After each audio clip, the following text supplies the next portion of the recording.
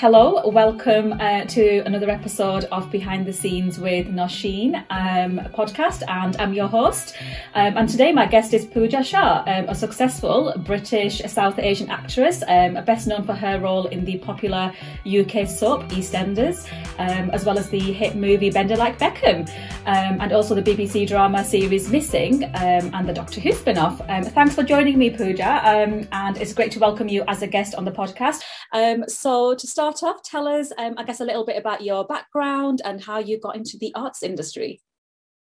Yeah, so I've been a professional actor for over 20 years, but I always was interested in it from a very, very young age. Actually, it all started by accident. I was about 12 years old, and I was at a friend's house from my secondary school, and her dad was a theatre director, and he was doing a rehearsal in his living room. And me and my friend just kept annoying him in his rehearsal. I didn't know what a rehearsal was at the age of 12, but all I know is that we kept running into the front room and he was getting irritated by us. And he threw us a play, a Chekhov play, Anton Chekhov, and it was a 3-part play. And we realized it needed a third person. So we phoned another friend of ours and her mum dropped her off. And it was just 3 girls reading this play for fun. And I was reading the part of the father. So I was playing a male man in his 50s when I was a 12-year-old Indian woman. Wow. And her older brother, my friend's older brother, walked past and saw the 3 of us doing this. And he just went, there's something in this, watching 3 young girls who aren't even teenagers yet, practicing this Chekhov play. So he actually started rehearsing properly with us. Wow. We ended up learning the parts, and we put it on for a week at the University of London Arts Festival. And every night it was sold out. Because it was just a bit of a novelty thing. We got press coverage from it. I mean, I wasn't paid for it. It was just more experience. And afterwards, I was like, people do this and make money this way. And that's it. That's when I was like, I need into that. Yeah, I think I know what I want to do when I grow up. And that was it for me. Wow, what a great story. And where did you get your support from, like your support network?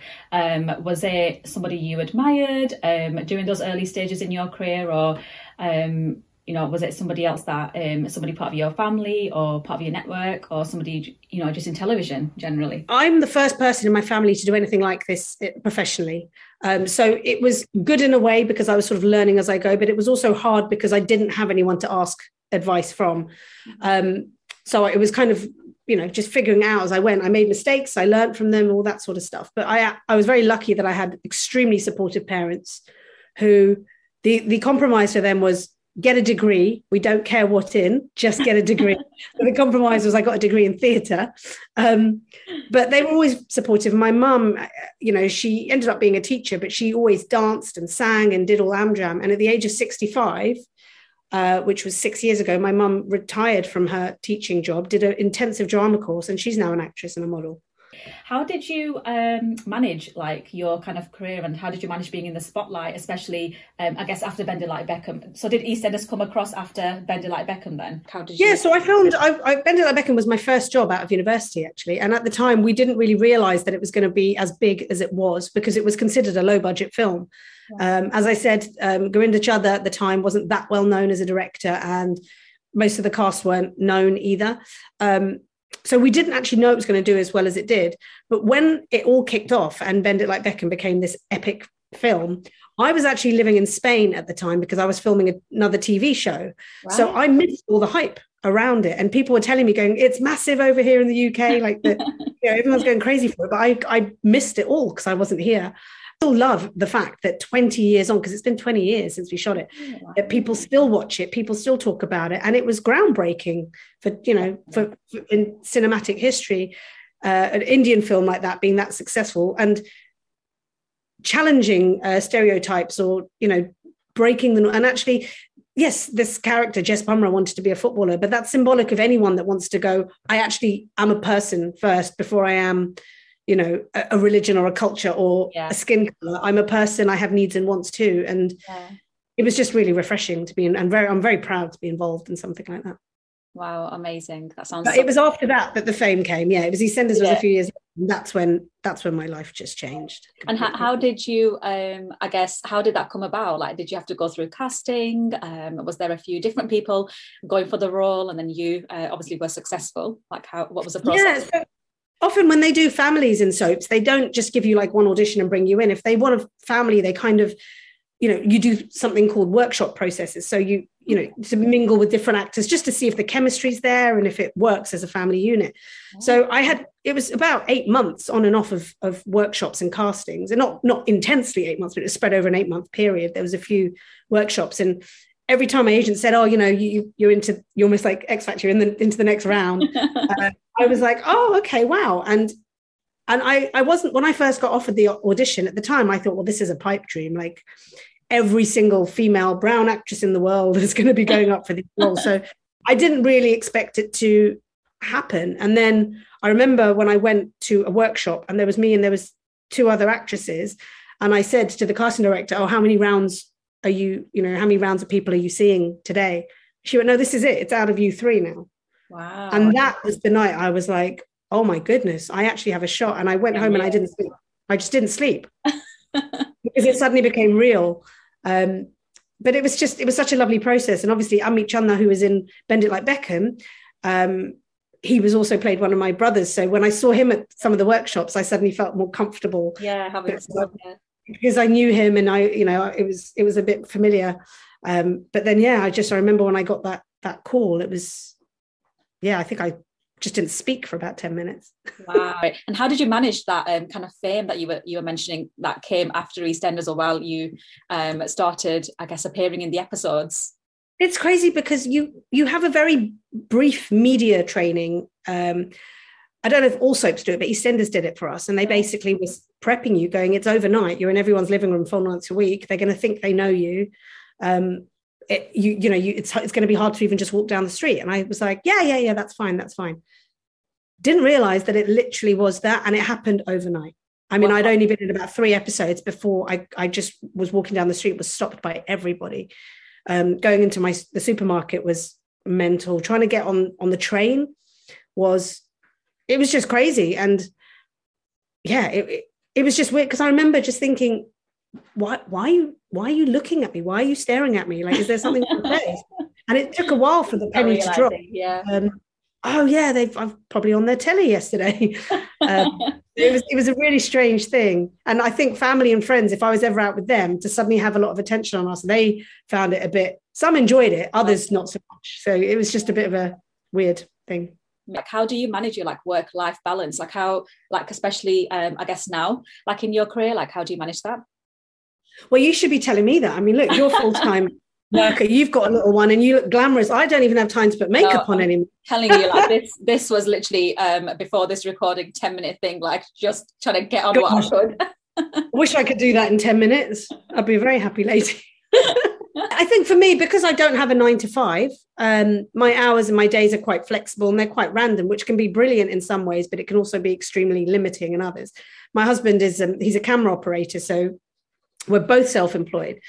And often there's weeks we don't see each other. Other times there's weeks we're just together at home with nothing, no work going on. And we just have to figure it out day by day. So I look after the work diaries and the childcare diaries. Wow. And I just juggle. And actually, one of the perks of having an Indian mother, one of the many perks, is she pretty much steps in and is a third parent. Without my mom, I don't know where I'd be. She just, whenever I'm like, Mom, she's like, I'm there. Don't worry. I'm already on my way. On my way. I'm on the motorway. Yeah. And what do you do for your mental well-being then? Do you take time out? My husband and I are very into board games. Okay. Now, I don't mean board games like Monopoly or Cluedo. I mean, that's what came to my mind, Cluedo. No, we like the geeky ones that when you lay it out, it takes an entire dining table and takes about 3 hours to play strategy games.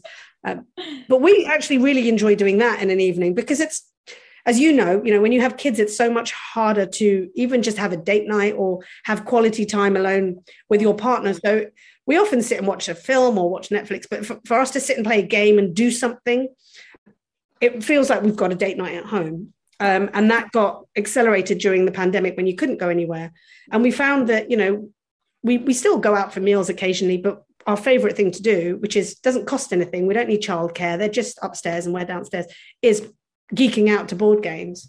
And then the only other thing I love is just I'm a holiday queen.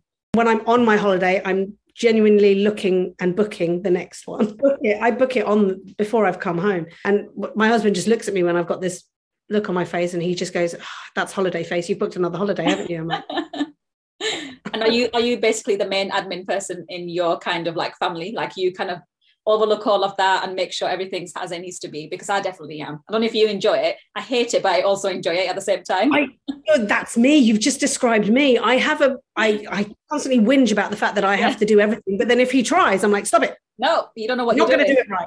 How do you juggle like parenthood? So working, and as you've mentioned, with little ones. I mean, I know that I definitely always have like mum guilt.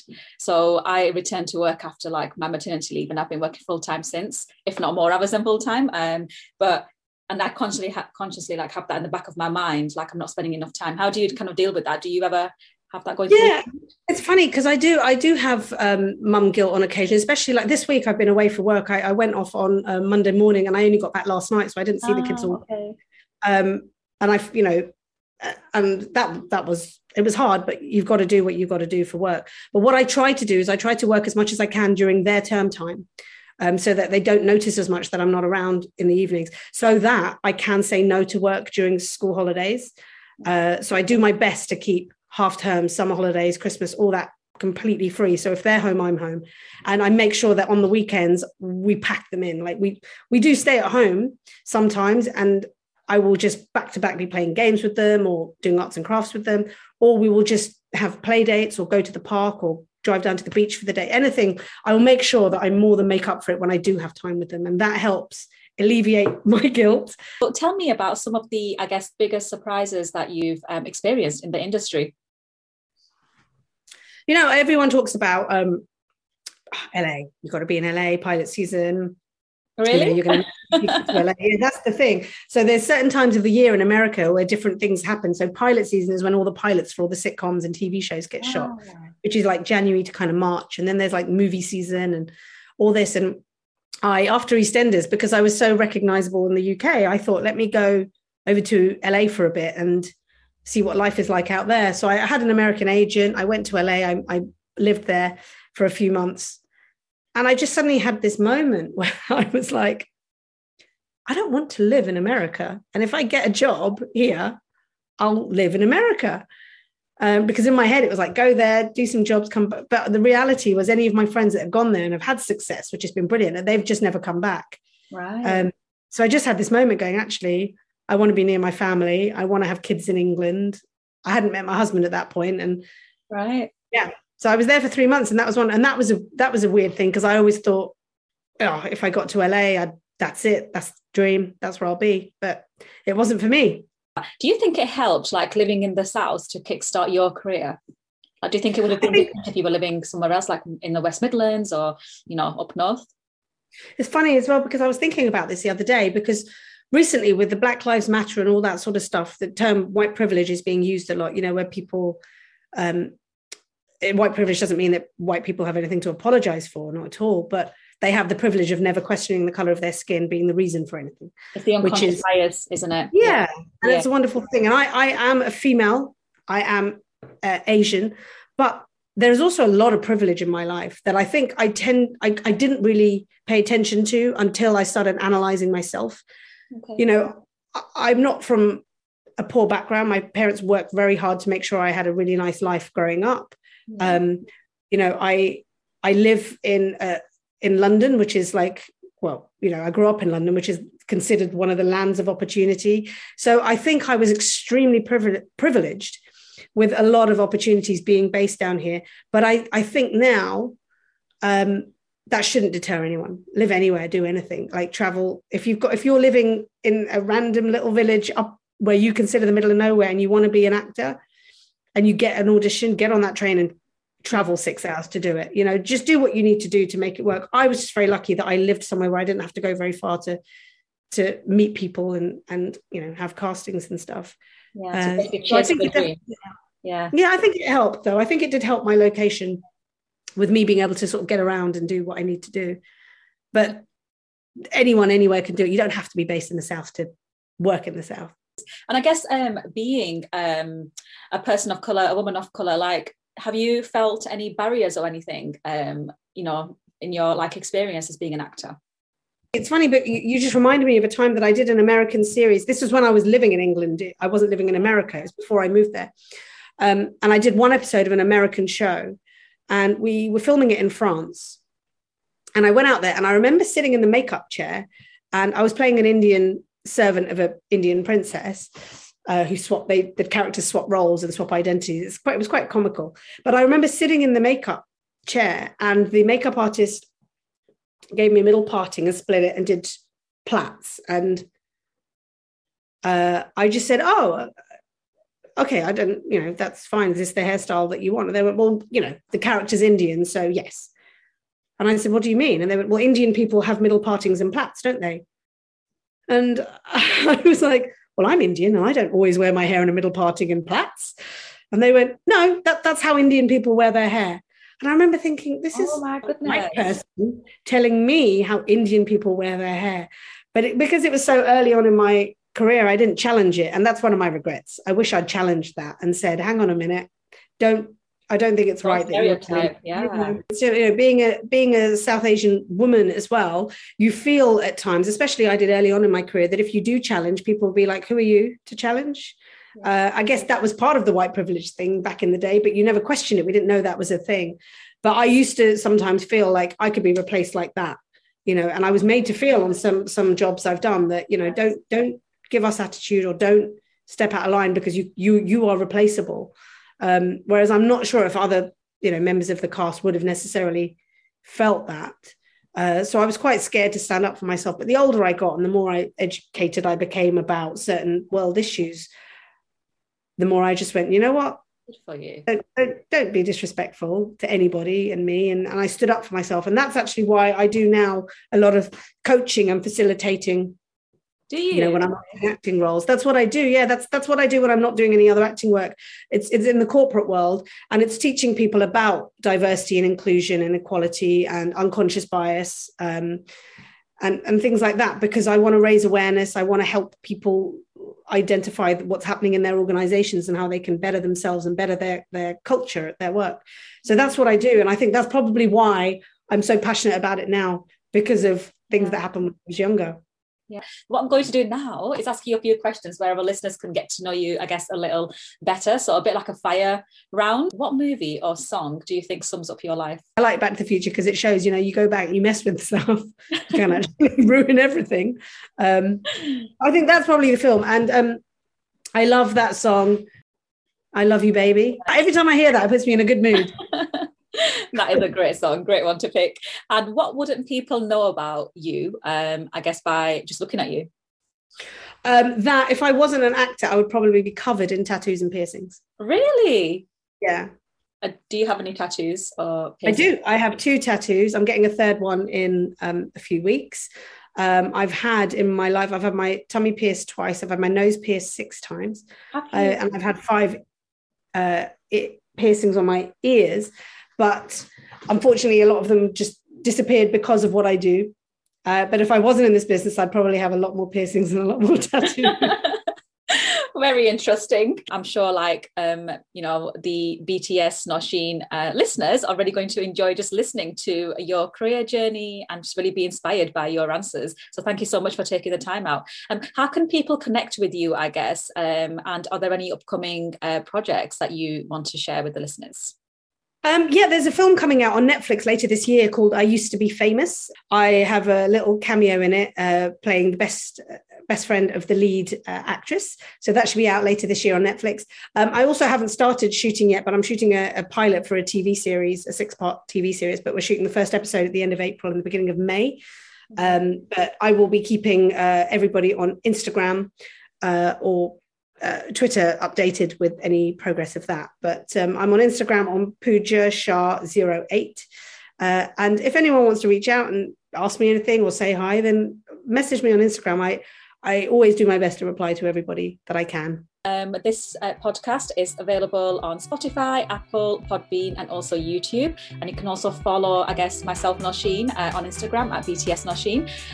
So do leave a rating as well and a review. Thank you so much, Pooja, for taking the time out. And yeah, have a great holiday. If you've got one coming up, you'll have to post some pictures on Instagram. I will. Yeah, I'm off to Africa in 3 weeks. So yeah, I will be posting some pictures. Thank you, Pooja, so much.